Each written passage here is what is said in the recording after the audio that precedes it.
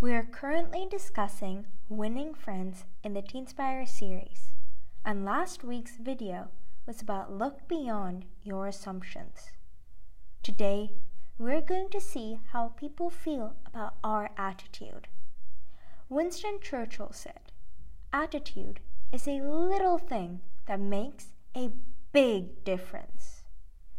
People may not remember what you do, but they sure will remember how you made them feel.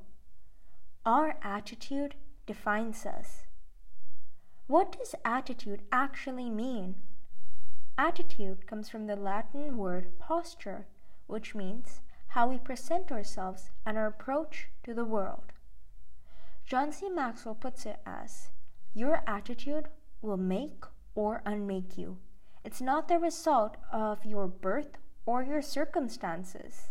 It's all a choice." He further explains about 3 types of attitudes that everyone fits into.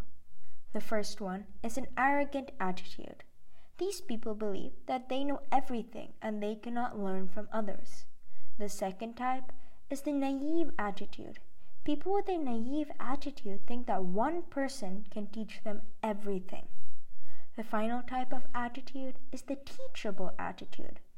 People with a teachable attitude believe that they can learn something from everyone. How should we have a positive and teachable attitude? A positive attitude is presenting ourselves positively and having a positive approach to the world. That does not mean forcing a smile through gritted teeth and thinking life is going to return back to normal. But during adversity, instead of thinking about the problem, we can think about what we can learn from it. A positive attitude gives us confidence, sincerity, determination, and happiness. I would like to end with a quote by Oprah Winfrey.